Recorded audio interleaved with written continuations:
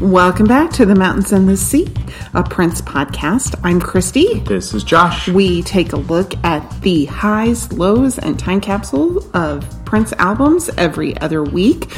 Right now, we're in the middle of a series on the LOtUSFLOW3R 3-disc set.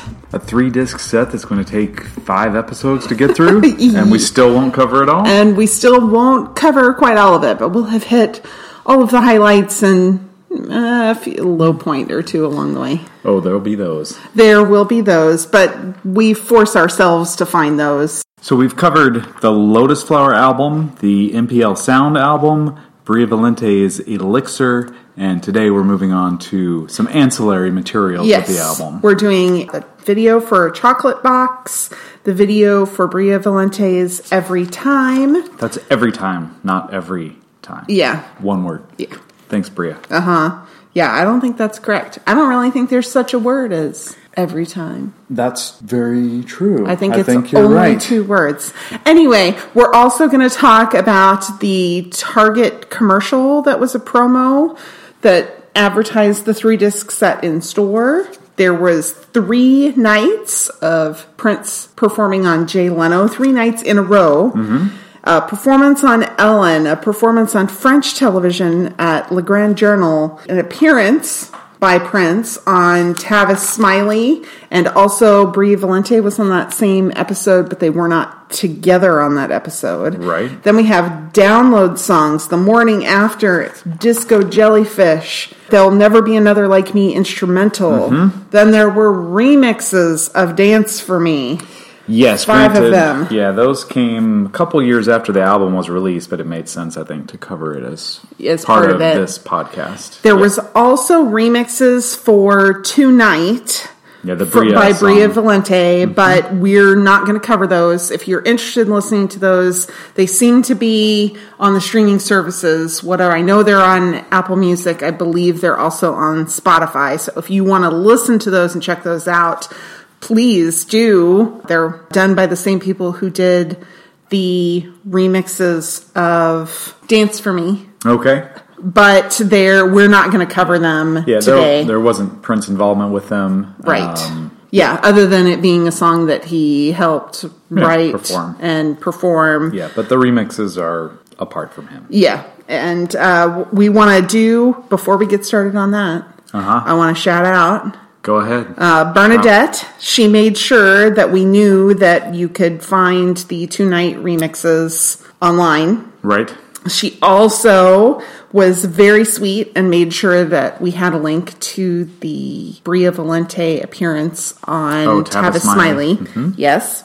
And she also pointed out something which I didn't realize, that one of the engineers who worked on this entire set was Ian Boxall. Yep.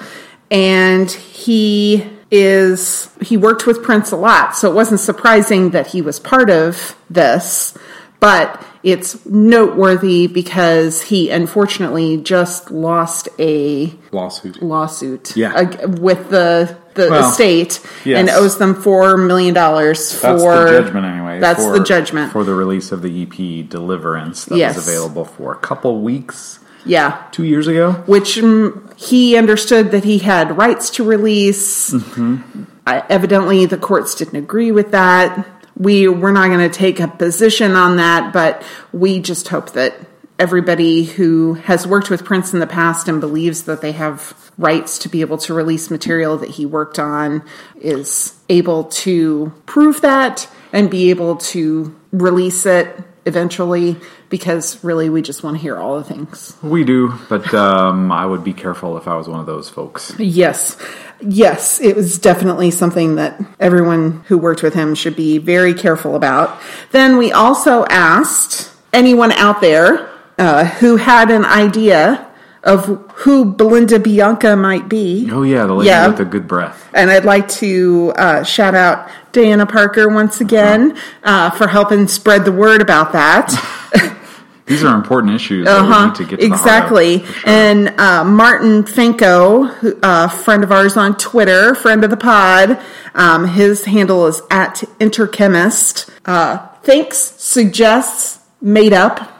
Okay. that perhaps it was not Belinda Bianca, but it was Belinda, Bianca. And therefore... Two women? Two women, in addition to Bria, going out with Prince. Oh, what a dirty bird. Prince and his bevy of lovely, beautiful young women. His bevy of 3 bees. That's right. Belinda, Bianca, and Bria all hanging out. So thank you very much for doing that. If you listen all the way to the end, we will think of something that you can make up something and tweet at us and get a shout out on the pod. We'd love to do that. It's super fun. We've really enjoyed seeing your ideas on things. So we'll keep that up. Yep. All right. So shall we dive into the main substance of the material? We better start. All right. Well, we're going to start with the videos. The chocolate box video was promotional. It ran on the LOtUSFLOWR website. Right. That was the primary place to see it, and we'll talk about the website on the next episode of the podcast. But it was a large launch of a website in 2009 that was heavily promoted, and unfortunately it seemed like Prince lost interest in it soon after it launched, and after the initial promotion for these albums was over. Updates to it kind of came to a halt. But yes, you could go online and watch this very Matrix, Blade Runner style video where we've got images from the cover of MPL Sound with buildings and a Stratocaster guitar. Right. And the jellyfish and all these other things. And then there's the Zeppelin flying around. Okay, so I was like, what does the Zeppelin have to do with anything? Because Prince is like on this pixelated screen on a blimp. Yep. And he's flying around watching these people jump from building roof to building roof. And the way you access the video on the website was there was a Zeppelin that you clicked on, and that's how you were able to access the video, which you always love that Prince had a very roundabout way. There was no straightforward way to get anywhere on any of his websites. And, right. There was no watch video button. No. Yeah, exactly. No. So yeah, like you said, Prince is this on this big, almost scoreboard kind of screen on this Zeppelin flying around, watching over this dude in a white T-shirt. Prince is blinged out beyond belief, but then the man who's chasing this woman, who we're not sure if it's Q-Tip or not. Well, I did confirm. Okay. It is Q-Tip is the man, and the woman was Lala Escarcega, who is a dancer and artist who'd worked with Prince. Okay. So, Q-Tip's got his own style, whatever, but he's in the Prince video, and he's just wearing a white T-shirt. Yeah, and a jacket that was purple on the inside. Yeah. She had a jacket that was red on the inside. Right. They're, jumping around. Yeah. There was, I don't know. It was really dark. Very dark and green, like Matrix-y kind of style thing. Prince was into the Matrix at this point, too, so that could have been a little part of it. Yeah. This, I can only comment on this from things that I've seen and experienced in my life. Music is personal, right? Are you gonna comment on it from something that's... Unrelated? Unrelated to anything you know about? No, I'm going to comment on it, surprisingly, related to something I do know about. Oh, excellent. Okay. So, in 1997, Steve Jobs was hosting Macworld Boston for Apple. Okay. And it was very famous because Steve came out, and this was when Steve Jobs had just returned to Apple and was trying to save the company from annihilation and bankruptcy. He made a deal with Bill Gates to make sure that that Microsoft was going to make Office products for Mac for a number of years, and also this cash infusion. And to make the announcement, Steve turned around and Bill Gates' face hovered over the crowd on this giant projector. And it was probably the biggest misstep in Steve Jobs' presentation history. He's like a presentation master. But Gates is looking down on everyone like he owned the place, speaking to everyone like this, God who owns the entire place. The floating head is watching you. And Steve was really criticized for this because it made it look like Bill Gates owned Apple, essentially. Right. And, that Steve's this tiny little figure looking up to this giant Bill Gates head. And that's how I feel like Q-Tip was. Okay, in this he was video. looking up to giant Prince head on the side of a blimp. Prince was saying, I'm going to give you a cash infusion, Q-Tip, and I'm going to make Prince products for you for another, 7 years or so. Oh, okay. That's just what it made me think of. All right, so you can then. look up that episode and tell me if you think that there's some similarities there. Okay. Interesting. Yeah. I may have to check that out. All right. I mean, I guess for what it was fine. You know, They made a video and they put some time and money into it, but after we watched it, I was like, well, that was somewhat unnecessary. Yeah. I mean, well, especially since it didn't get it wasn't on... Yeah, VH1 or anywhere that people would actually like see it. It was just for the website. Yep. Whatever, man.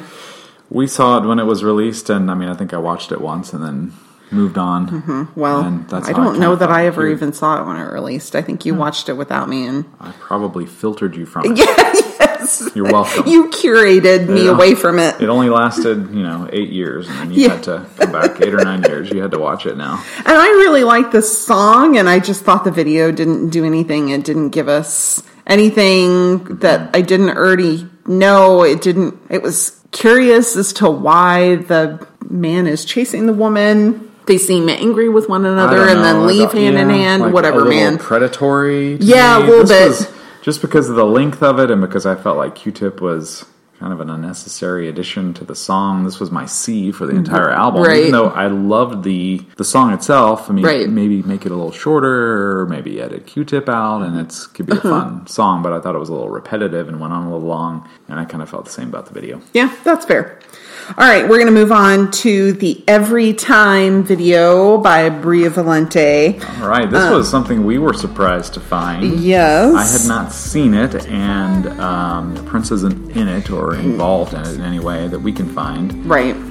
So, essentially, it's like a Bria Valente rental car vacation commercial. I mean, she's driving what looks to be like along the California coast and pulling off and ends up on the beach. Yeah. And it was well shot and it was professionally done. It didn't have any over-the-top effects like Chocolate Box or trying to be something that it wasn't. So I'm kidding about the beach vacation with Bria Well, Valente, I mean, she's driving a very nice car along the beach. She eventually ends up on the beach with a bunch of women playing string instruments, just like, there's this string quartet over here on the beach. She told her quartet to meet me at the beach, and there they are. Yeah. I don't know that the sand is and beach is a great environment for stringed instruments. It's kind of like taking a camera to a beach. Probably have to be pretty careful about that. Yeah. The song itself, I think, was our very first agreeance on a C for an album. We agreed on a C for Don't make me Rave. disagree about agreeing. Oh, okay. We agreed on, what was that? Every Day is a Winding Road? No, I think it was for the video one. Okay. Video episode. Anyway, we've agreed, but this is the first time we've agreed on a song, perhaps.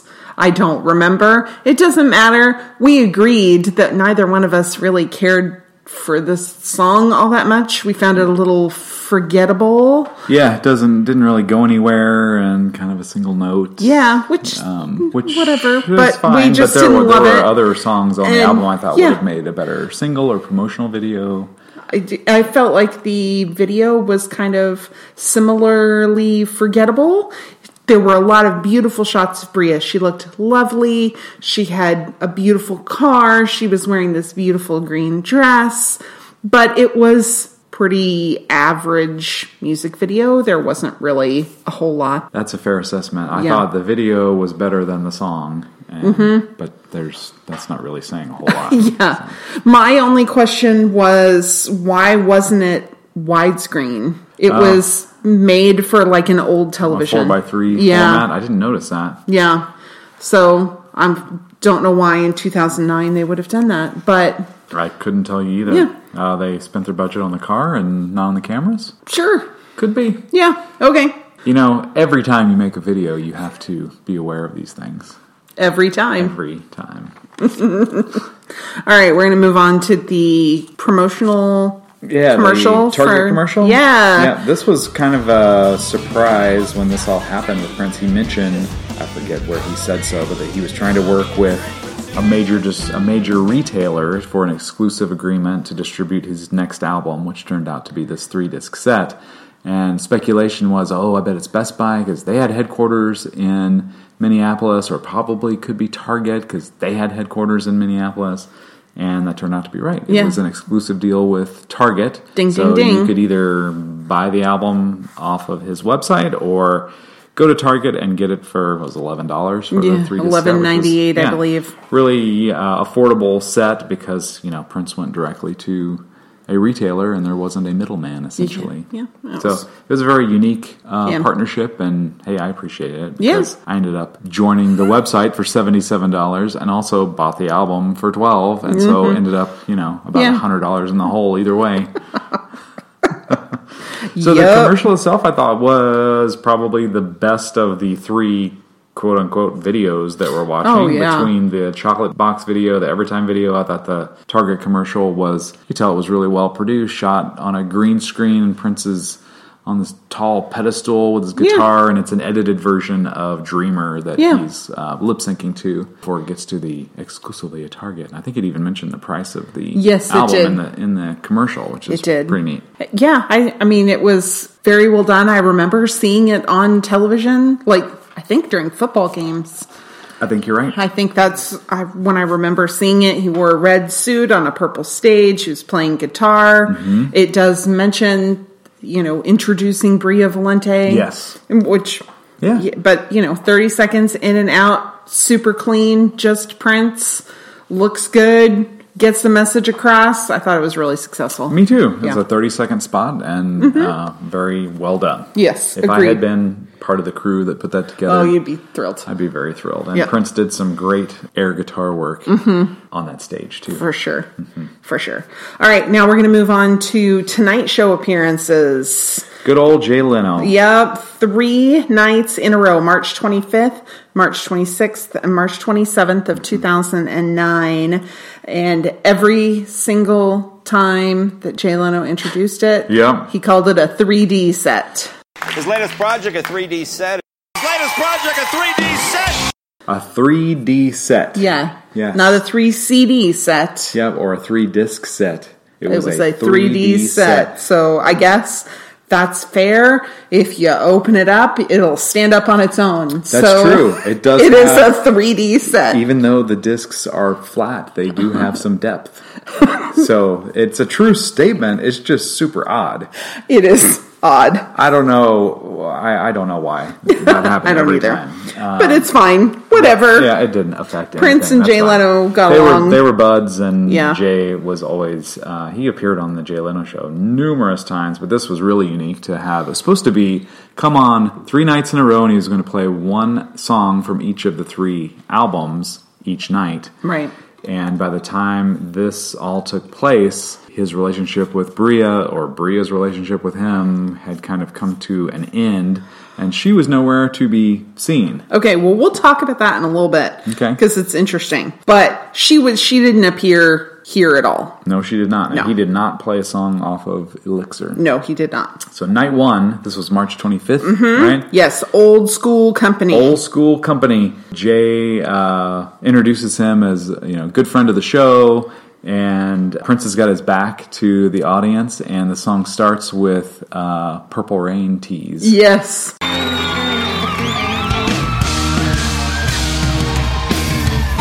So it sounds like he's about to play Purple Rain, even though Jay already said he's performing Old School Company from the album MPL Sound. So I thought that was kind of fun. Yeah. Kind of a little tease. It was really fun. Yeah, and then he turns around and he's, "This my song." So funny. Like the opposite of Purple Rain. Exactly. This my song. And he had a different band primarily each night. Yeah, there were different band members each night of these appearances. Yeah, so he had a female drummer that was fun. He clearly enjoys the song. He really looks like he's having a lot of fun. He's wearing really cool Dolce & Gabbana sunglasses and a teal and black shirt. It was really fun. The backup singers look like they're having a good time. They're dressed real 70s style. Kind of goes with the whole one of the backup singers was Elisa Fiorillo. Okay. Fiorillo, who had an album titled I Am that Prince had contributions to, and she was a backup singer with him. numerous times throughout the latter years of his career, too. And she was one of the singers that was on stage that night. Very cool. Yeah. I really liked the harmonica playing part of it. Yeah, that was really neat. And while the harmonica's playing, and that's really super cool, Prince is interacting with the crowd. And he's having so much fun. Yeah, he's trying for to a shy person, I mean, of course, we all know that he was an amazing performer, but it's always fun to see him and know that he's this kind of shy person. But when he's on stage, he owns the crowd. Doesn't look like a shy person at all. It's great. Of course not. Yeah. Yeah, he's getting the crowd going. I do love that he takes his sunglasses off because this is an era of gigantic sunglasses for Prince. Yes. He had a small little face and he liked his ginormous sunglasses. They're real big. So he took it off to do the verse. Everybody sinking in the quicksand, divided by. So it's kind of cool. He takes his glasses off, and of course the crowd goes wild. Yeah. And during, right around Yanné's harmonica solo,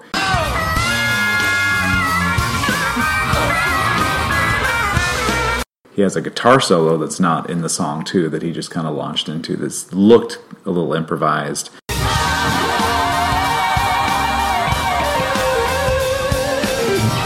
It was a little bit of a mess, I thought, at the end of a song with Yanné on harmonica and Prince. The guitar solo didn't quite... It fit really well, but it seemed very unrehearsed to me, which is cool. But it wasn't like, it was a great guitar solo to me. It was kind of one of those... I'm not sure that he was really he just kind of felt it and went with it. Yeah. Yep.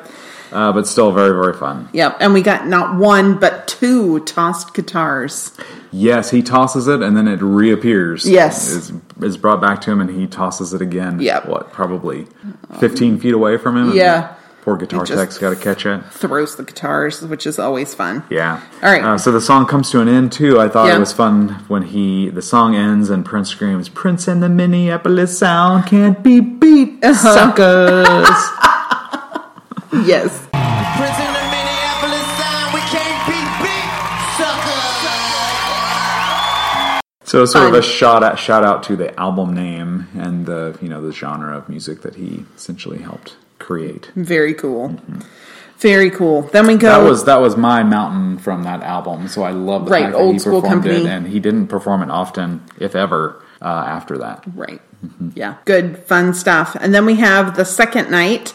He performs Dreamer, which was, of course, used in the Target promotional commercial. Yeah, this was like one of the most coordinated marketing efforts for a Prince album for maybe forever time. Since he left Warner Brothers. Right. Where, there's this 3-disc set. He's got Target involved. He agrees to go on Jay Leno was hugely popular at that time. So to do a takeover. Because he was getting ready to retire. He was close to that, Yeah. Close to that time that Jay was going to retire, and for Prince to come on and do 3 nights in a row to promote a new album, it's pretty rare. Yeah. Yeah, I thought that the performance of Dreamer was great. It was pretty true to the studio version of the song. If you had heard the studio version, there weren't any real big surprises. Right. I thought it almost sounded like he was shouting a little bit. It was a little shouty. Raised on the same plantation. Whereas the album version, not so much. Where he had done a song like this before, when he performed, it reminds me of his performance of Fury on Saturday Night Live 3 years prior. And that was a little shouty too, but it gave a lot of energy to the song that was not there on the studio version. Right. I liked it for that reason. I thought it was kind of he was there to make a statement, and he was a little socially angry. Yeah, fair. It was a little shouty, but it just reminded me of Fury at the end. That's fair. I mean, I didn't really have an opinion about it either way, but I just noticed. Yeah. It's a little... I mean, he has a driving guitar work throughout the whole song, and at the end, as was his style with his electric guitar in the late 2000s, the song ends and the guitar is left to have this kind of feedbacky, echoey thing that's just continuing to go. He holds it in one hand, walks out into the crowd, and hands it to random guy while the guitar is still making the noise. Yeah. And it turns out that the person he handed it to was a staffer from TMZ. Oh, such a shame. Yeah, who went on to completely out himself as a complete idiot by complaining on the TMZ website that someone came to him and took the guitar back after about 30 seconds, like he was going to go home with the guitar or something. And he proclaimed on TMZ that Prince owed him a guitar. Okay, you can't see me rolling my eyes, but my eyes are going to roll right out of my head and across the floor. I mean, you got to hold the guitar. This is the fun part. Yes, then you give it back. And then you give it back because the guitars are worth more than your vehicle. It's like catching a monumental home run ball at a baseball game. Somebody's 100th home run. You catch the ball. That's awesome. The person who hit it probably wants the ball back. They're going to give you something in exchange, maybe an autograph ball or something, but you're not going to keep that ball, and you're sure as heck not going to keep Prince's guitar, and certainly not once he finds out that you work for TMZ. Yeah, exactly. Yeah. Exactly. But I thought those first two nights, it was great. It was neat to see him in studio. Yeah. On the Tonight Show, playing those guitars. His those songs. He had a taupe outfit on this night. It was a little more understated. Yeah. So he had an understated clothing, but then he had this gigantic geometric statement necklace that was cool. Super cool. It was very cool. Like, oh, I wish I could pull that off. That's awesome. So but I wonder if that's like his necklace, or did he borrow it for that from, like you said, the sunglasses, were those borrowed because they were clearly identifiable as a brand, right? But I thought it was really cool. Me too. Yeah, I love these two nights. I transferred them. As soon as they aired, I had a little device that you had bought me. I forget what it was called, but it was like, I don't know. You plugged it into the back of the VCR. I did, and then plugged it through a USB port into my Mac and ripped the audio off of it so we could listen to it. It was fun. I don't remember what it was. It was a little round disc thing. Yeah, it was like about the size of a iMic. Maybe. I think it was called an iMic. Yeah, it was a little round, about the size of a juice glass bottom. Yeah, a disc that had like an RCA input and a USB output in it. Yeah, it would let you transfer audio from analog equipment to digitize on your computer. So excited when I found that thing for you. I used the bejesus out of You really did. It was the best, $18 I ever spent on something like that for you. And then we have the third night, March 27th, 2009. He played Feel Better, Feel Good, Feel Wonderful. This time it was outside. Yes. Obviously sponsored by Mercedes. It had a large Mercedes banner and a vehicle there. Yeah, it was like an outdoor, like a Mercedes-Benz outdoor concert series with the Tonight Show. It wasn't just a Prince thing. It was like a series that Jay had done. And he had played numerous songs that night. In fact, you can hear the end of one as they're cutting into the beginning of this when Jay comes on and says, check out the Mercedes-Benz, whatever the heck it is. And now a final performance from his new 3D set. A good friend of the show. And Prince kind of starts the song as Jay is introducing it. And Jay has to, speaking of shouting, Jay has to shout over the music to finish introducing him. And he kind of just gives up and he's like, Prince! And then he gets off the stage. Yeah, wise. Just get out the way. Yeah. I thought it was fine outside. It kind of destroys the illusion of a late night show whenever they do an outside something like that, because it's obviously daytime. Right. And that's a good point. When you see the studio version of any of these late night shows, you can pretend that they're doing it right now for me at 10 o'clock at night. That's right. No, they're not. No, they're not. Yeah. I thought his headband was really cool. Yes. Well, you could tell it was probably a little early for him to be performing, and maybe mailed it in on the hair. Yeah. Then, just did something it was third day in a row. Yeah. He's like, so tired. Yeah.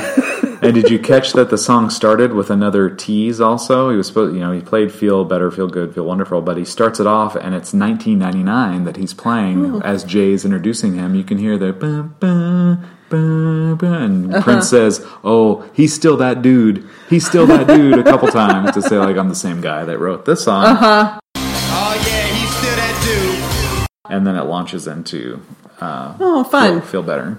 Cool. Yeah, so you have to go back and listen to that. Yeah, I will. I'll go back and watch it again. There were shout-outs to other Prince songs during this. The crowd started shouting, freaks on this side, freaks on this side.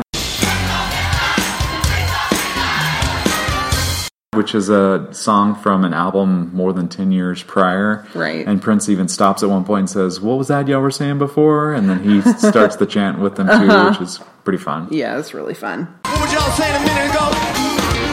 Freaks on this side. Freaks on this side. Yeah, there was DJ Rashida, I believe, was the woman in the middle of the stage who was doing some scratch work and that kind of stuff on turntables, and she is still she's done some Paisley Park Tonight shows. Oh, fun. Since Prince's passing, where you can go and have a dance party at Paisley Park, and she's been there to play. Super cool. Super cool. Yep. He's having fun. He's enjoying the crowd. Yep. Speaking of being a little more casual, he is wearing some white high-heeled sneakers. Yeah, they're his flats, essentially. Yeah. I thought they were fun. The clear heels and... no, I don't think the clear heels were. These were white sneakers. They were just lift. The clear heels are in something we're going to get to in a minute. Gotcha. But they were just kind of lifted whites, obviously custom made, but I'm they were he put on his comfy shoes. And man, he launched that guitar. We get to see another guitar throw, but it was like coming out of a cannon. He launched it so fast and hard. Yeah, for things, and that was a guitar that he's had forever. Yeah. You know? And we actually saw it at Paisley Park, and to see how many... There's a guitar book that you can get from a hardcover book from Paisley Park that has that guitar in it, and it details some of the... performances and stuff. And some of the damage it's taken over the years and that kind of thing. It was not in great shape. Well, Prince definitely kept a repair person busy. Yes, but it had a very princely patina, yes, you could say. Fair. All right, and then he also did a performance on Ellen. Yeah, which is really cool. Ellen, when Prince passed, she had a special announcement that she made to say that it was the first year of her show, and typically the big celebrities wait, even if it's someone who is famous like Ellen, to make sure the show is going to be popular and cool before they commit to come on, and she made a point of saying that Prince came on during the first season, and it really meant a lot to her. And it was during the musicology era that he came on, and I actually sat down, did an interview with her, and she gave him underwear and all kinds of fun stuff. Yeah. And so this was his second appearance on the show. But she was clearly a big fan, knew his music, and was not a pretender, like whipped out the For You album on vinyl that was beat up and was something. Obviously, something she'd been listening to since she was a teenager. Yeah. It was really an authentic, admiration that Ellen had for her, and she gave him a great introduction of like one-word descriptions. Brilliant. Yeah. Artist. I can't even think of them all. Yeah. We'll cut them in here. Yeah.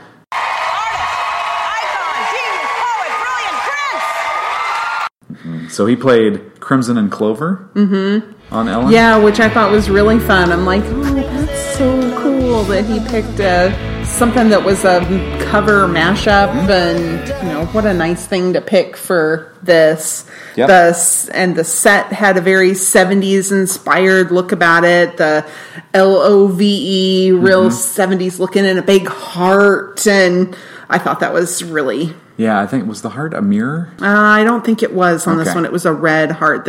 We do see a heart mirror in Le Grand Journal. Okay, that's what I'm thinking of. Yeah.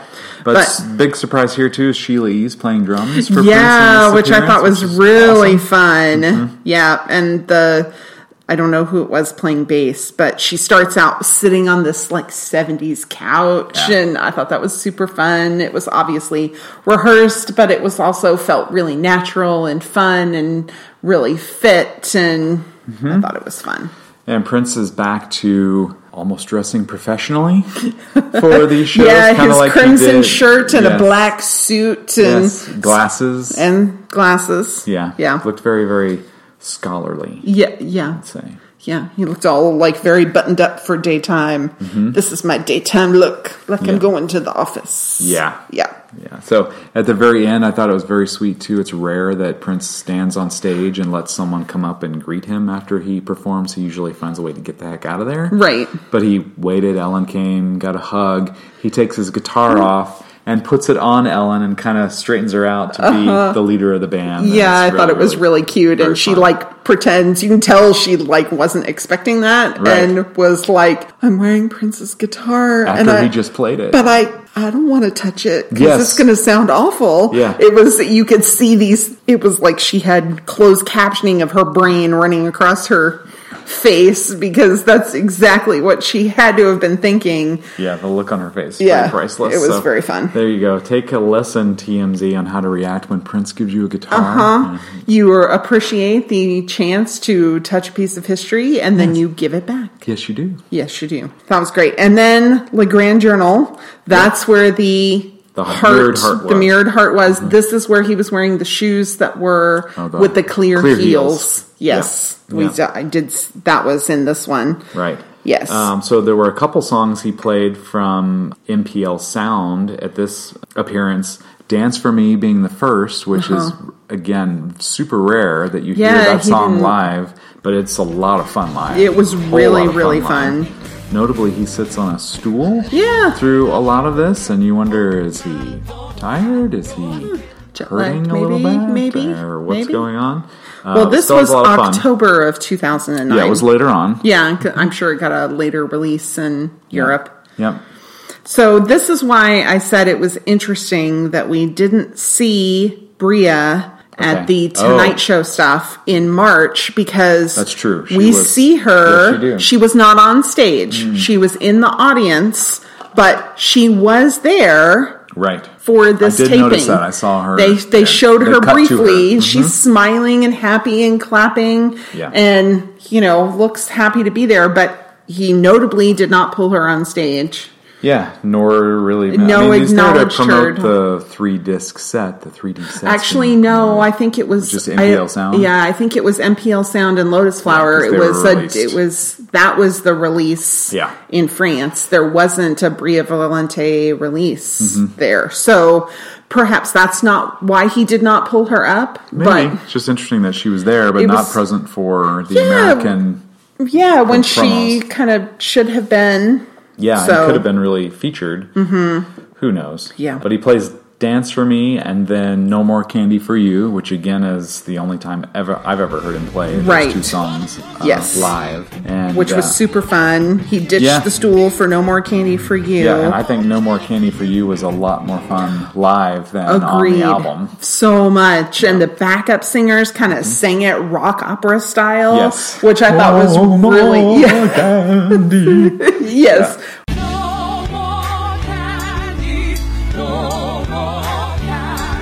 Which was super fun. Super fun. It was interesting because there were small kids in the audience. They panned to the audience and there were like pretty small children. Yep. I mean, 10-ish.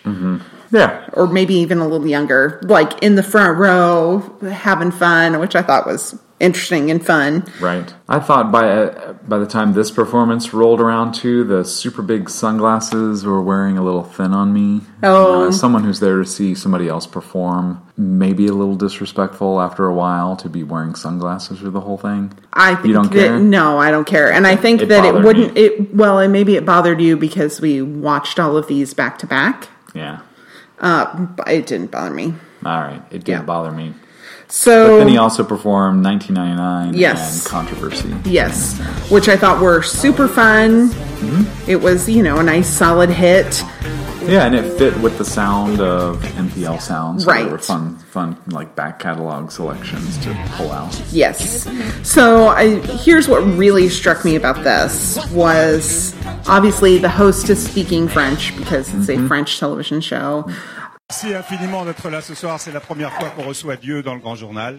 So obviously, somebody's translating for Prince. Yeah, he's got, I think, an earpiece in where he could hear. Okay, and then the host talks over Prince. So it's hard for us as English speakers to hear what he's saying, really, because the host is translating into French for the audience. Yeah. But what struck me about this, not that so much, but was to really get to see how he was a superstar with people who are non-English speakers, that he is a worldwide superstar. He is still able to command that audience and make it fun for them. He did some vocalizing echoes.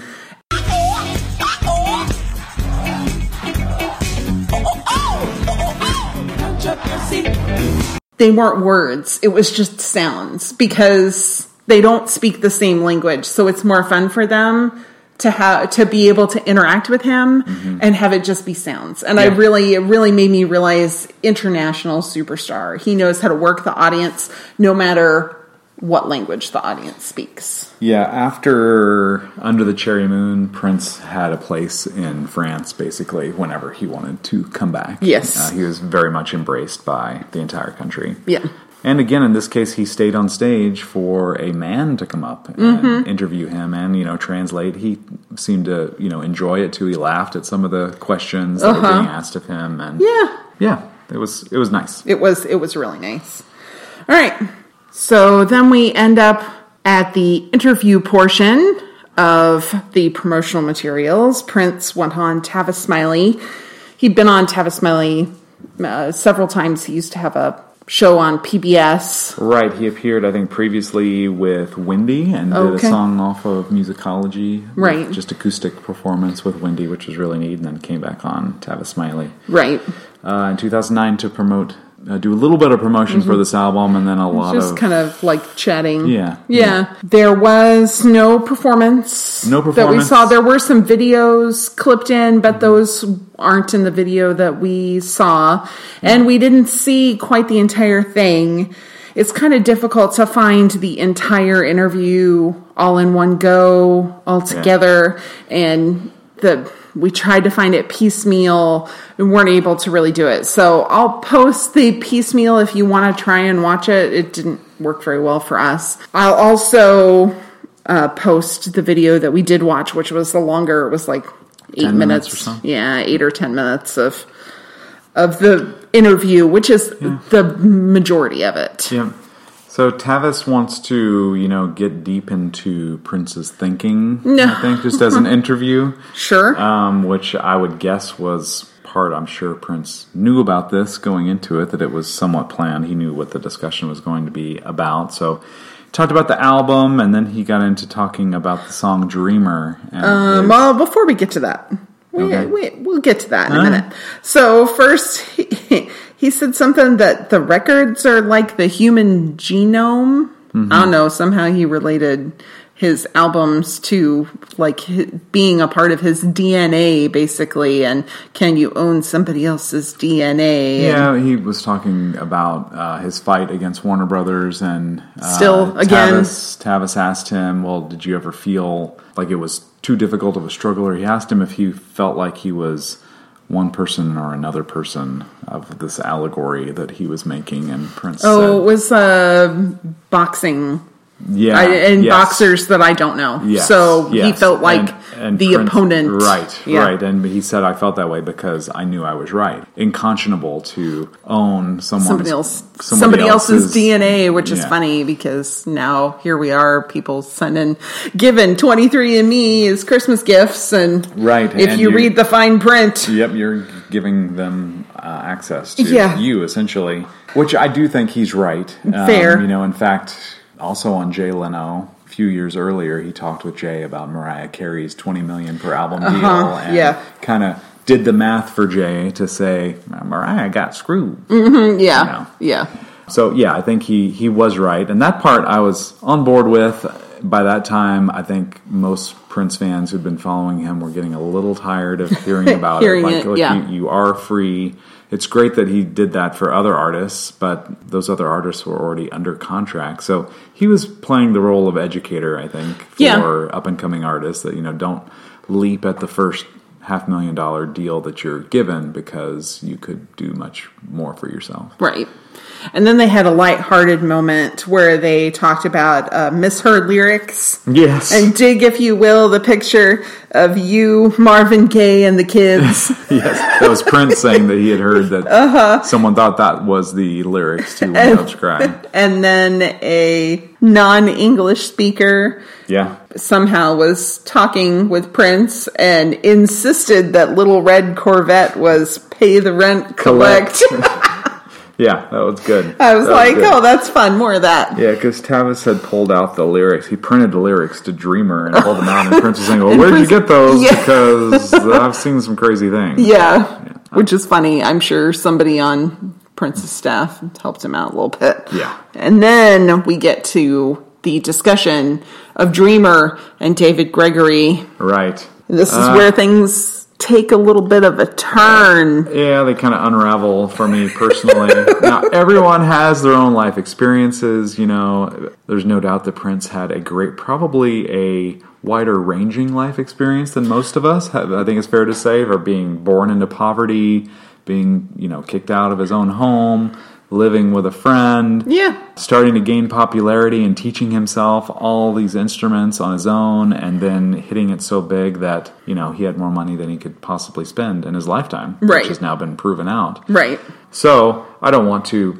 make his perceptions invalid, but he certainly got into the kind of thing that I expect to hear on InfoWars and that kind of extreme left or right. Yes. Belief in chemtrails and that the government is trying to keep us all docile and in line. They're poisoning black people with liquor and lead and manganese. Yeah. Now, is it possible that black people in poor areas are in worse health mentally and physically than the average American? I would say most definitely so, but is it a purposeful government-led poisoning? I think that's a much bigger question mark for me. Yeah. Yes. Yeah, where even Prince starts talking about, being in the city and looking up and seeing contrails. And that made everybody be... And then suddenly everyone would be arguing and fighting for no reason in the city. Where, to me, I look at that and think, well, when you live in poverty and you struggle and you are a teenager and have nowhere better to be... Right. And nothing good to do with your time, then that leads to violence and altercations and arguments. That's my take on it. Right. Chemtrails are not something that we really have to worry about. And unfortunately, no matter what the science says, a lot of people aren't going to believe it. Very true. But it is what it is. It made for an inspired song. Yes. It made for what I feel like is kind of an uncomfortable interview. Uh-huh. Yeah. For me to watch. Yeah. It was a little uncomfortable. I'm open to hearing about it. I don't want to say I debunk it completely. No. But it sure sounds a little crazy. Yeah. Well, and, I did a little research, and basically you can pretty much prove that this is not a thing. But, you tell the conspiracy theorists this, they're not going to believe you. No. But, and evidently there were 8 presidents before George Washington, which I didn't look anything up about that. I was like... Yeah, it's a little alternative history. I've read a little bit about that too. Yeah. If you read into the history of America, and Prince makes mention of that. Yeah. I give credit to Prince for his efforts in studying. He, dove into these things head first, and, you saw it with the Rainbow Children and his conversion to being a Jehovah's Witness and dedication to it. He sort of came out of that a little bit, and this was his next, big he didn't maybe come out of it. It was maybe not the only thing he was focusing on publicly.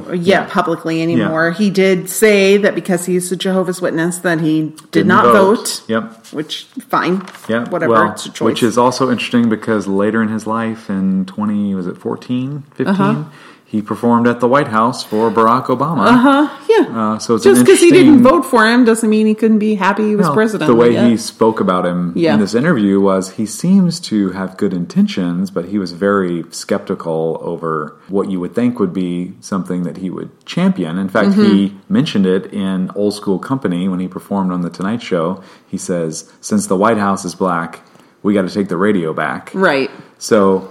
he certainly makes comparisons to politics and recognizes the first black president in our country's history, but then also kind of takes a step back and almost relieves himself of responsibility, in my perception, by saying, because I'm a Jehovah's Witness, I don't have to vote. I don't vote. He didn't say he doesn't have to, he just says he doesn't.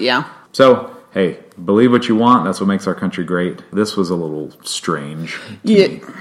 Yep. That's fine. Whatever, man. Then Prince evidently leaves the building entirely, and Bria Valente, has some time on the same episode with Tavis Smiley. Right, because Tavis asks her, okay, look behind that wall. Is Prince still here? Did he leave? Can we talk about it? Yeah. Which I think was funny, but not necessarily true. But they were there, but it's interesting that they didn't appear together. Yes. Yeah. Not at all. He refers to Elixir as the first disc. Yeah, I think we talked about that when you open the album. If you look at it left to right, Elixir's the one on the left. So he calls it the opening CD. I've always thought of it as the third. Right. To me, it's like Lotus Flower 1, MPL Sound 2, Elixir, a very distant third. Yes. Certainly not I'd never thought of it as the opening album. Right. But, me either, because the name of the set is Lotus Flower. Yeah. So I think you start there, then you move to the next Prince thing, because what else is on the cover? Lotus Flower. Yeah, and the Lotus Prince. Flower album is on the cover. Yeah. The album cover is the cover of the 3-disc set. Anyway, they watch a little clip that we don't get to see in this video. Right. And Bria evidently leaned over and said to Tavis Smiley, "We're trying to make really stellar elevator music." Yes. I'd forgotten about that until we watched it. I was like, well, I'm glad she describes it that way, because that's fair. It is a good description. It's not, it's not necessarily disparaging. It's just there, and you might not notice it because you're on your way to do other things. Mm-hmm. I thought she did a nice interview with him. She was very composed and handled herself really well. I think I'd rather watch her interview with Tavis Smiley than Prince's interview with Tavis Smiley. We didn't have to hear about any chemtrails in this one, so that was good. Yeah. She claims some of the songs were jam sessions, which doesn't seem to really I think that's true, that the music could have come from jam sessions that was later edited and vocals were put to it. I think that's what she was getting to, which is a lot of how the Lotus Flower album came together, with that 15-song session that Prince sat in with Michael B. and Sonny Thompson, that they created music and he went back later, cobbled it together, edited it, added overdubs, that kind of thing. Right. I think that's what she meant. Okay. Tavis said that Tonight had a protege sound. Fair.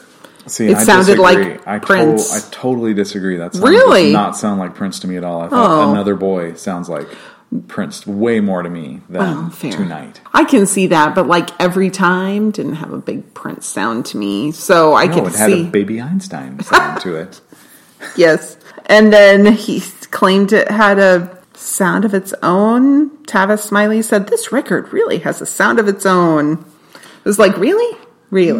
It does. It's really it's elevator music. It doesn't have a sound of its own. It sounds like something else. Yeah, unremarkable, I think, sounds like a dismissal or a critique, but unremarkable is sort of how I would describe the album. It's very, a lot of it, very one note. None of it is terrible, but there aren't a whole lot of great moments that you think, oh, wow, that's amazing, or this song took a direction that I wasn't expecting. There aren't a lot of surprises on the album. Yep.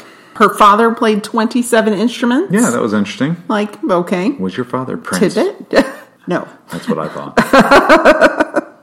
And then Tavis ended the interview by saying, "Remember Bria's name because it's going to be around for a long time." And I was like, wah, wah. Yeah, it just did not happen, and she's very much out of the public spotlight, and is not even an artist who's really come up after Prince's passing. What was it like to work with him? A lot of these somewhat unknown artists have been interviewed and sought after since his death, and she has not been one of them. Maybe she's been approached and has declined to comment. Right. We don't know. We just have not heard much from her. Right. All right. And then we have some download tracks, things that were available on LOTUSFLOWR.com. Right.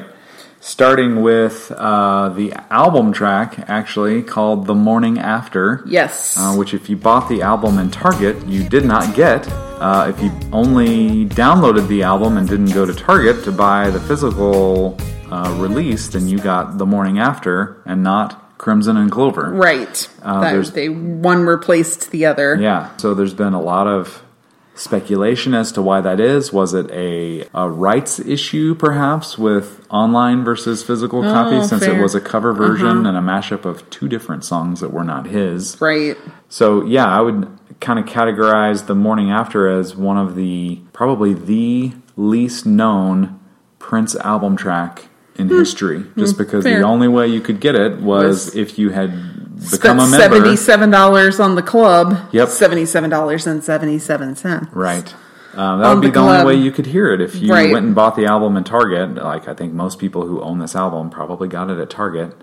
Or if you stream it now even, it's Crimson and Clover. Right. The Morning After isn't there. So it's a fun little song. Yeah. It's much shorter than Crimson and Clover. It's a very short tune with a kind of baby piano sound to it and nasally vocal delivery, I guess is what I would say from Prince. It doesn't have a chorus. Right. So I thought it was very much like Better With Time. Yes. It had a similar kind of feel to me. That's a good description. Although it's a faster, so it's not a ballad. No, but it had a similar flavor in that way. Yeah. It was likely recorded in 2005 in Los Angeles at Sunset Sound and was included on an early configuration of 3121. And then it ended up here. Yeah, a lot of these songs that were recorded between 2005 and 2009 were mixed around on different albums before they finally found a home. Yeah, I do come back and listen to the song quite a bit. The transition in the song is from the previous track to the next one is interesting to listen to. The album version, Boom, leads into Crimson and Clover, and it almost is like there's like a downbeat and it goes into it. Right. If you listen to the download release of the transition between Boom and The Morning After, it's a neat listen to just hear how they edited the songs together a little differently. Yeah. Neat. There's a nice little guitar solo towards the end of the song too. But like you said, no chorus. Prince missing someone who's left him. Yeah, and it the was morning like after you think of a pill. Well, yes, and it's kind of I couldn't quite tell. I think that it was maybe a one-night stand whom he's kind of falling in love with. 'Cause I know you just met me. But also, Now I'm sleeping on the side you slept on. he felt a much stronger connection to someone he just met and had a liaison with. Yes. Yeah. Yeah, well, I think that's a lot of his songwriting sometimes comes from the position of, I'm a hurt man. Even though obviously he was very sought after by many women, but writing a song from the perspective of having being hurt or being left is more interesting of a song than always being on the prowl. Right. Yeah. And then I wondered what he said to her. At first, I felt the only reason you left me Was a proposition that I spoke in your ear. I'm like, what did he say to her? It must have been filthy. No, or, scared her off because he wanted a commitment and she just met him. Yeah, she's like, yeah, that's fair. That's how I took it. Okay. But I'm not so dirty. Okay. Sure. I thought it was kind of a throwback to the Dirty Mind era a little bit. He's not too proud to play second fiddle. He's, if you're not with somebody else, I'll take you later.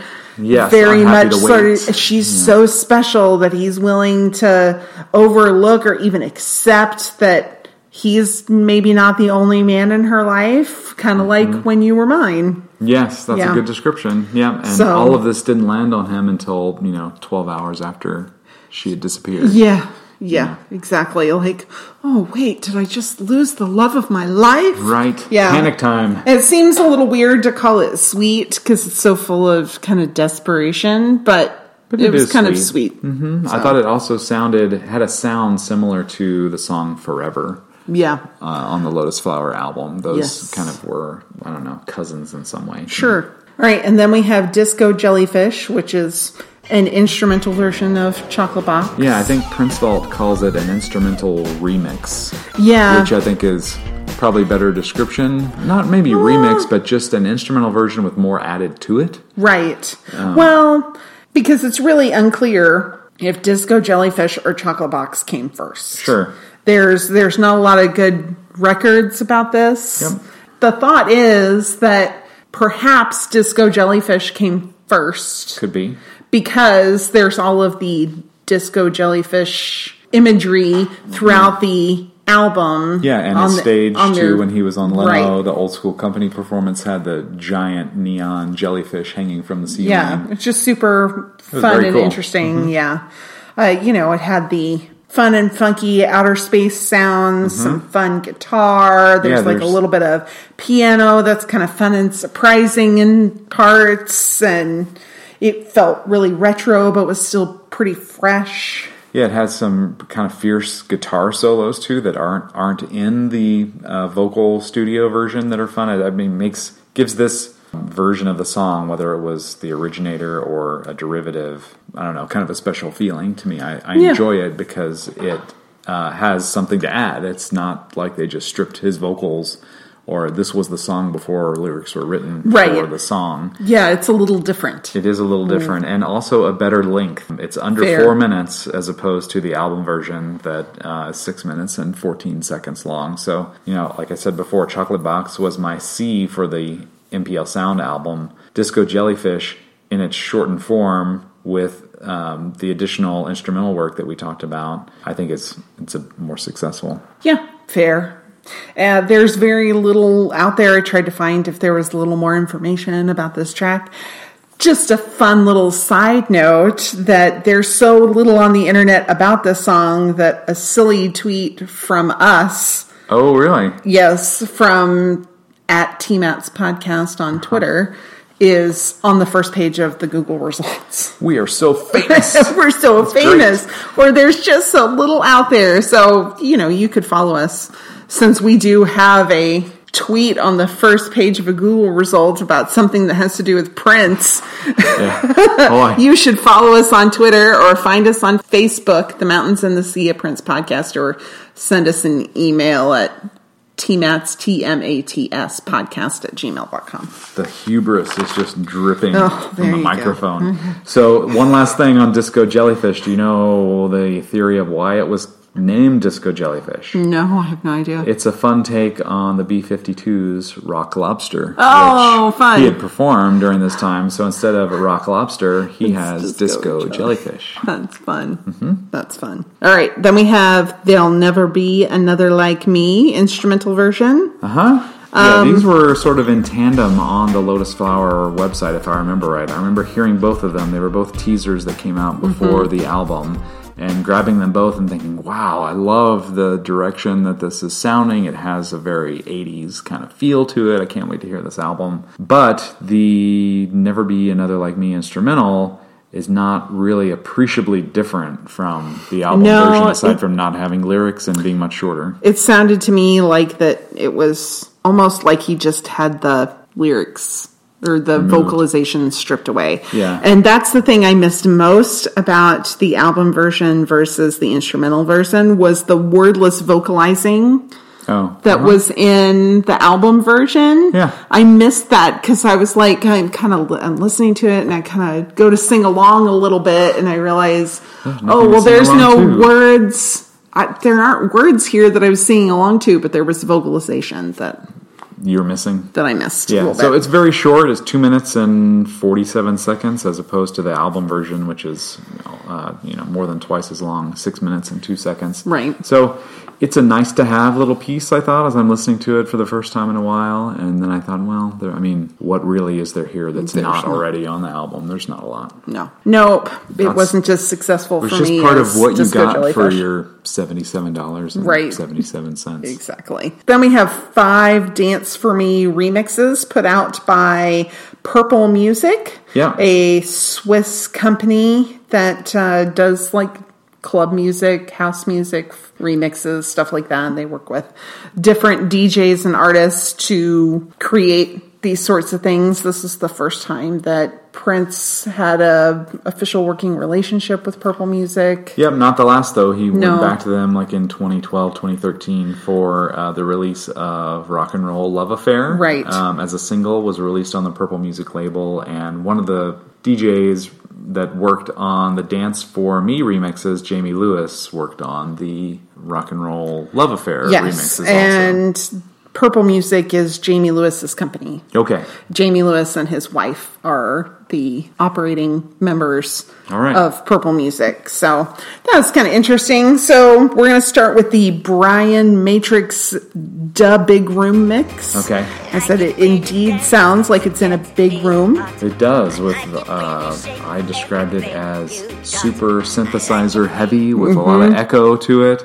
In fact, the first verse is sung over those DJ synthesizers with no percussion at all. Right. Which I guess was, he's trying to take this in a different direction. Dance for me. Well, let's take the drums out of the song. Let's see you dance to that. Good luck. Brian Matrix is a DJ out of LA. He has a label called Heartfelt Studios. I did not know and that. does production services under a company called Matrix Sessions. Cool. Yep. Then we have the David Alexander Icon mix. Well, before you go into that, the Brian Matrix mix is pretty long, I thought, too. I mean, all of these are basically made to be played in clubs and, to keep the crowd moving kind of thing. But 6 minutes and 41 seconds for that first mix as opposed to almost exactly 5 minutes for the album version. I got to preface my opinion on all these by saying this isn't the kind of music that I like. In fact, I listen to Prince primarily to avoid this kind of music. Fair. But I appreciate the vein in which these mixes were made. They were made, a couple years after the album was released, right? And they were just to increase popularity among clubs and the dance scene. So I'm taking them for what they're worth. Right. Sorry, go ahead. David Alexander Icon remix. Yes, not the Icon remix. The Icon mix. Okay. Has kind of a chanting vibe that starts. It had, driving drums. There was kind of an alarm sound in it. It got old quick.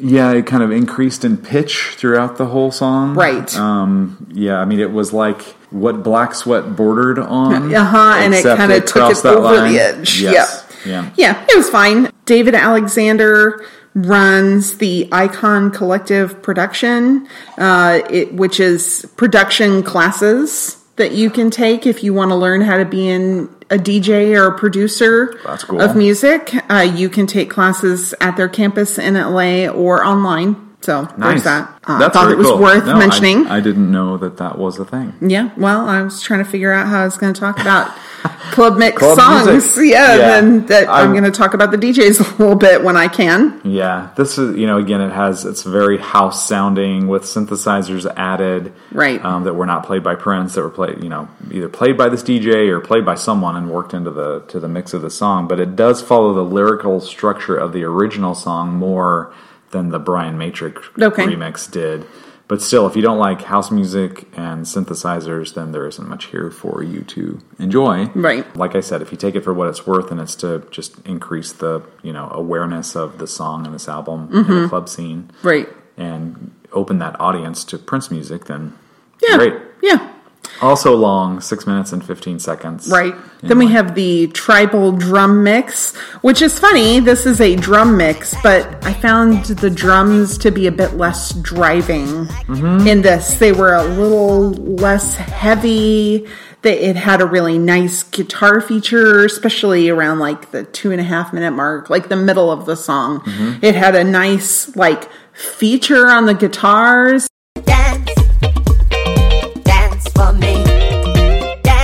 It kind of pulled away from the drums, sounded a little more acoustic and maybe less literally tribal. Instead of having just the big, heavy, relentless beat, it was a little more smaller drums. Yeah, which I thought was kind of really interesting. Yeah, that's exactly what I wrote down. That the title is a good description of the mix. It sounds like tribal drums, a little less housey less clubby than the first two tracks.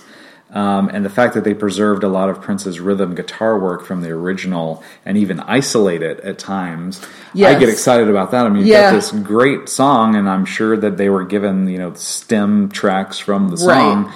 And on this one, we actually get to hear some of Prince's work featured more, which, again, attracted me to this one a lot more. Then they used the kind of churchy-sounding chorus chants, from the end of the original song. Yeah. I like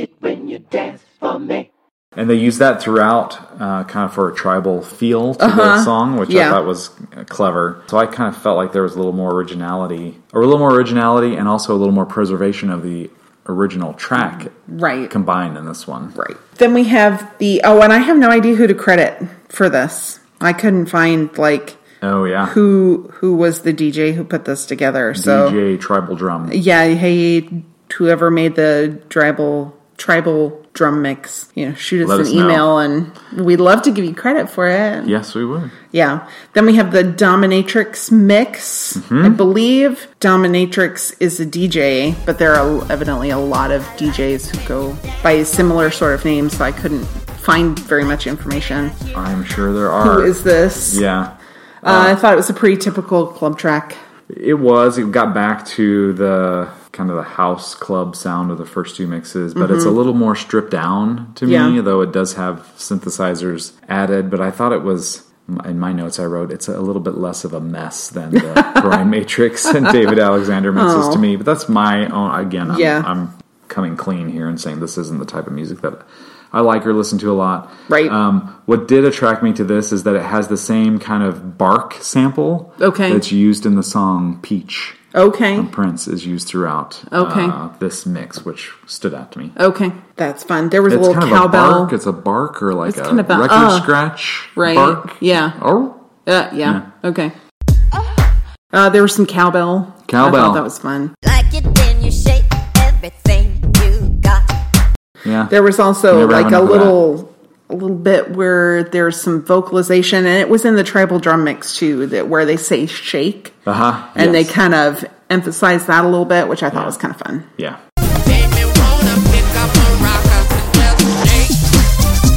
In both of those. Yeah. And then we have the final remix, Jamie Lewis revamp Purple Mix. So it's really fast. Yeah. This is the guy. This is the guy who runs Purple Music. Right? Yes. Mm-hmm. So this is his jam. Yeah, if you listen to this and then listen to the work that Jamie Lewis did on the remixes of Rock and Roll Love Affair, you can really hear his style in both of them. And I'm not saying that's a bad thing. I'm saying you can kind of hear hallmarks that make it his kind of sound. Right. I did like that this mix preserved a bit of the Lindrum from the original throughout the whole thing that I thought was very fun. Because to me that's a remix. I didn't want it to be a whole new song that strips all of the Prince out of the Prince song. Right. This one and the tribal drum mix did make an effort to kind of preserve and highlight a couple of pieces of Prince's input that I thought that made it fun. Yep. And I also wrote in my notes that I'd call this one more electronic than house, maybe a bit more robotic than the others. That's how I would describe it. But it was fun to listen to. Yeah, it was. There were some keyboard bits that were used and played with in an interesting way. So, I mean, of those, I would say probably the Jamie Lewis one was the one that was most successful for me. That and the tribal drum mix were... I completely agree. But, I'm not... I dislike the others, but I don't typically listen to, a lot of EDM, and that's kind of where these were headed. A little bit in that direction. Yeah. All right, well, that's all the stuff that we're going to cover on this episode. Is that all? We're going to do more? That's all. Okay. So we have 3 things that we choose. Every episode, we choose a time capsule. We choose a C, the low point for us, and we choose a mountain, our high point. Yeah. I always start because the rules are mine. You call it a format, I call it rules. This is how we do things. I take no responsibility for this. The time capsule for me was Dreamer on The Tonight Show. Oh, okay. So mainly because it was used in the Target commercial as well. And it was just it really was near the end of Leno's time, and Dreamer was in the ad. It was almost Bria Valente on have a smiley because of the whole, like, she's going to be big. But Yeah. I decided to go with Dreamer instead. That's a great choice. I think any of the Leno performances could easily have been a time capsule. Yeah, because they're fair. probably the most seen. And Yeah. everyone, most people who are watching late night television now at least know of Jay Leno and Right. know that he preceded the late night hosts of today. Right. For me, though, I couldn't get past The Morning After since, as I Okay. said before, it probably has the distinction as the least known Prince album track ever. Mm-hmm. And I think the only time ever that a version or a song appeared on one release format and not on others. Okay. And that was kind of the joys and pains of being a member of the LOtUSFLOWR.com website. Yep. You paid the $80. You weren't quite sure what you were going to get. The one thing we all did, I'm sure, is pay for the download version. Then we went out and bought the Absolutely. physical version anyway. So for that reason, I chose The Morning After. Okay.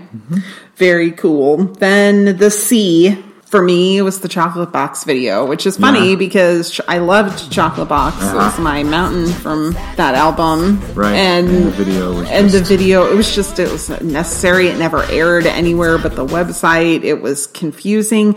There was a story there, and I wanted so much to understand it. And there wasn't enough there to be able to understand what the story was. Give me more story if you're going to try and tell a story. Man leaps from building after female associate Yeah. wearing similarly lined jacket. Yeah. I don't know. No chocolates, no boxes. Yeah. That was my C too. Oh, the really? Chocolate box Okay. video. I love videos and Yeah. I like watching Prince, or I certainly wouldn't be sitting here talking about Prince for Right. an hour every 2 weeks. But yeah, I just kept going back to this is really, there's nothing Yeah. remarkable here at all. Oh, and it It's didn't give you any unnecessary. insight into the song at all. Yes. It was just kind of there. Despite there was an artistic vision for the video. It wasn't a cheap video. Right.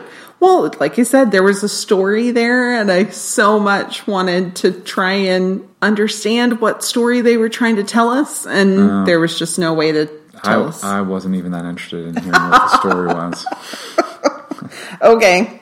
And then our mountain. The high point. The high point was the LeGrand Journal performance because good.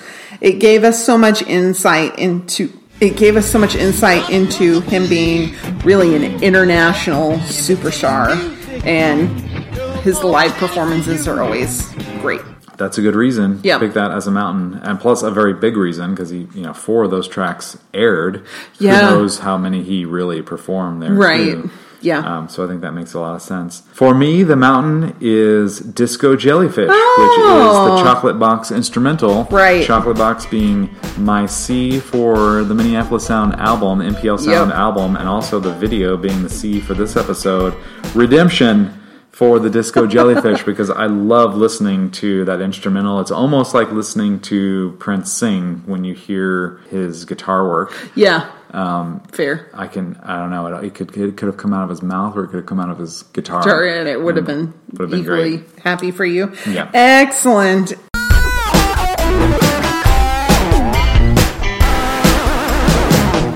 Excellent. So next time we're going to talk about the Montreux 2009 Jazz Festival performance. You can find it on YouTube. YouTube, Dailymotion, Vimeo. Yeah, it's around. one of those. There's a couple videos out there that pretty much encompass the entire performance. And then there's also a Nokia after show. Yes. That we're going to check out, and we're going to dive into the Website? Prince Online Museum and look at the website. Right. So Let's break out Flash Player and check it yeah, I'm out. gonna have to turn it on when I go. Can't wait. Yeah. So we've All right. made it to the end of the podcast. We and did. I was requested to come up with something to ask for this episode. Yeah, so if you would like a shout out like we did at the top of the episode, then you can check our Twitter and tweet at us and give us something. You can Feedback. make it up. It doesn't have to some kind of feedback. You make it up. It doesn't have to be factual. So- we're not going to require you to do research, but No. I did say, "Hey Josh, be thinking about." Yeah. So, what I'd like to hear from you guys is what do you think the 3Ds are in this 3D set? I really want to know. Yeah. So give us 3 words that start with D. that describe the Lotus Flower set, or these live performances, or interviews, or chemtrails, or whatever. Or whatever. Whatever suits your fancy. Yeah, something Let Prince us know. related that starts with D. And I don't care how you relate it to Prince. Excellent. It should be 3 Ds, though. There should be 3 Not Ds. just 1. 3. Yeah. Because Jay Leno said it. Excellent. Okay. Awesome. All right. So thanks so much for spending your time with us. We know that you have a choice. We know that you have taken your time to listen to us, and we super, super appreciate it. And we'll be back with you with one more episode about Lotus Flower. That'll be a little Christmas gift to you that we've come to the end of this fun set of... Yes, and then as usual, but we'll be ready to move on. Yes. Excellent. All right. Thank you so much. Have a good one. Thanks for listening.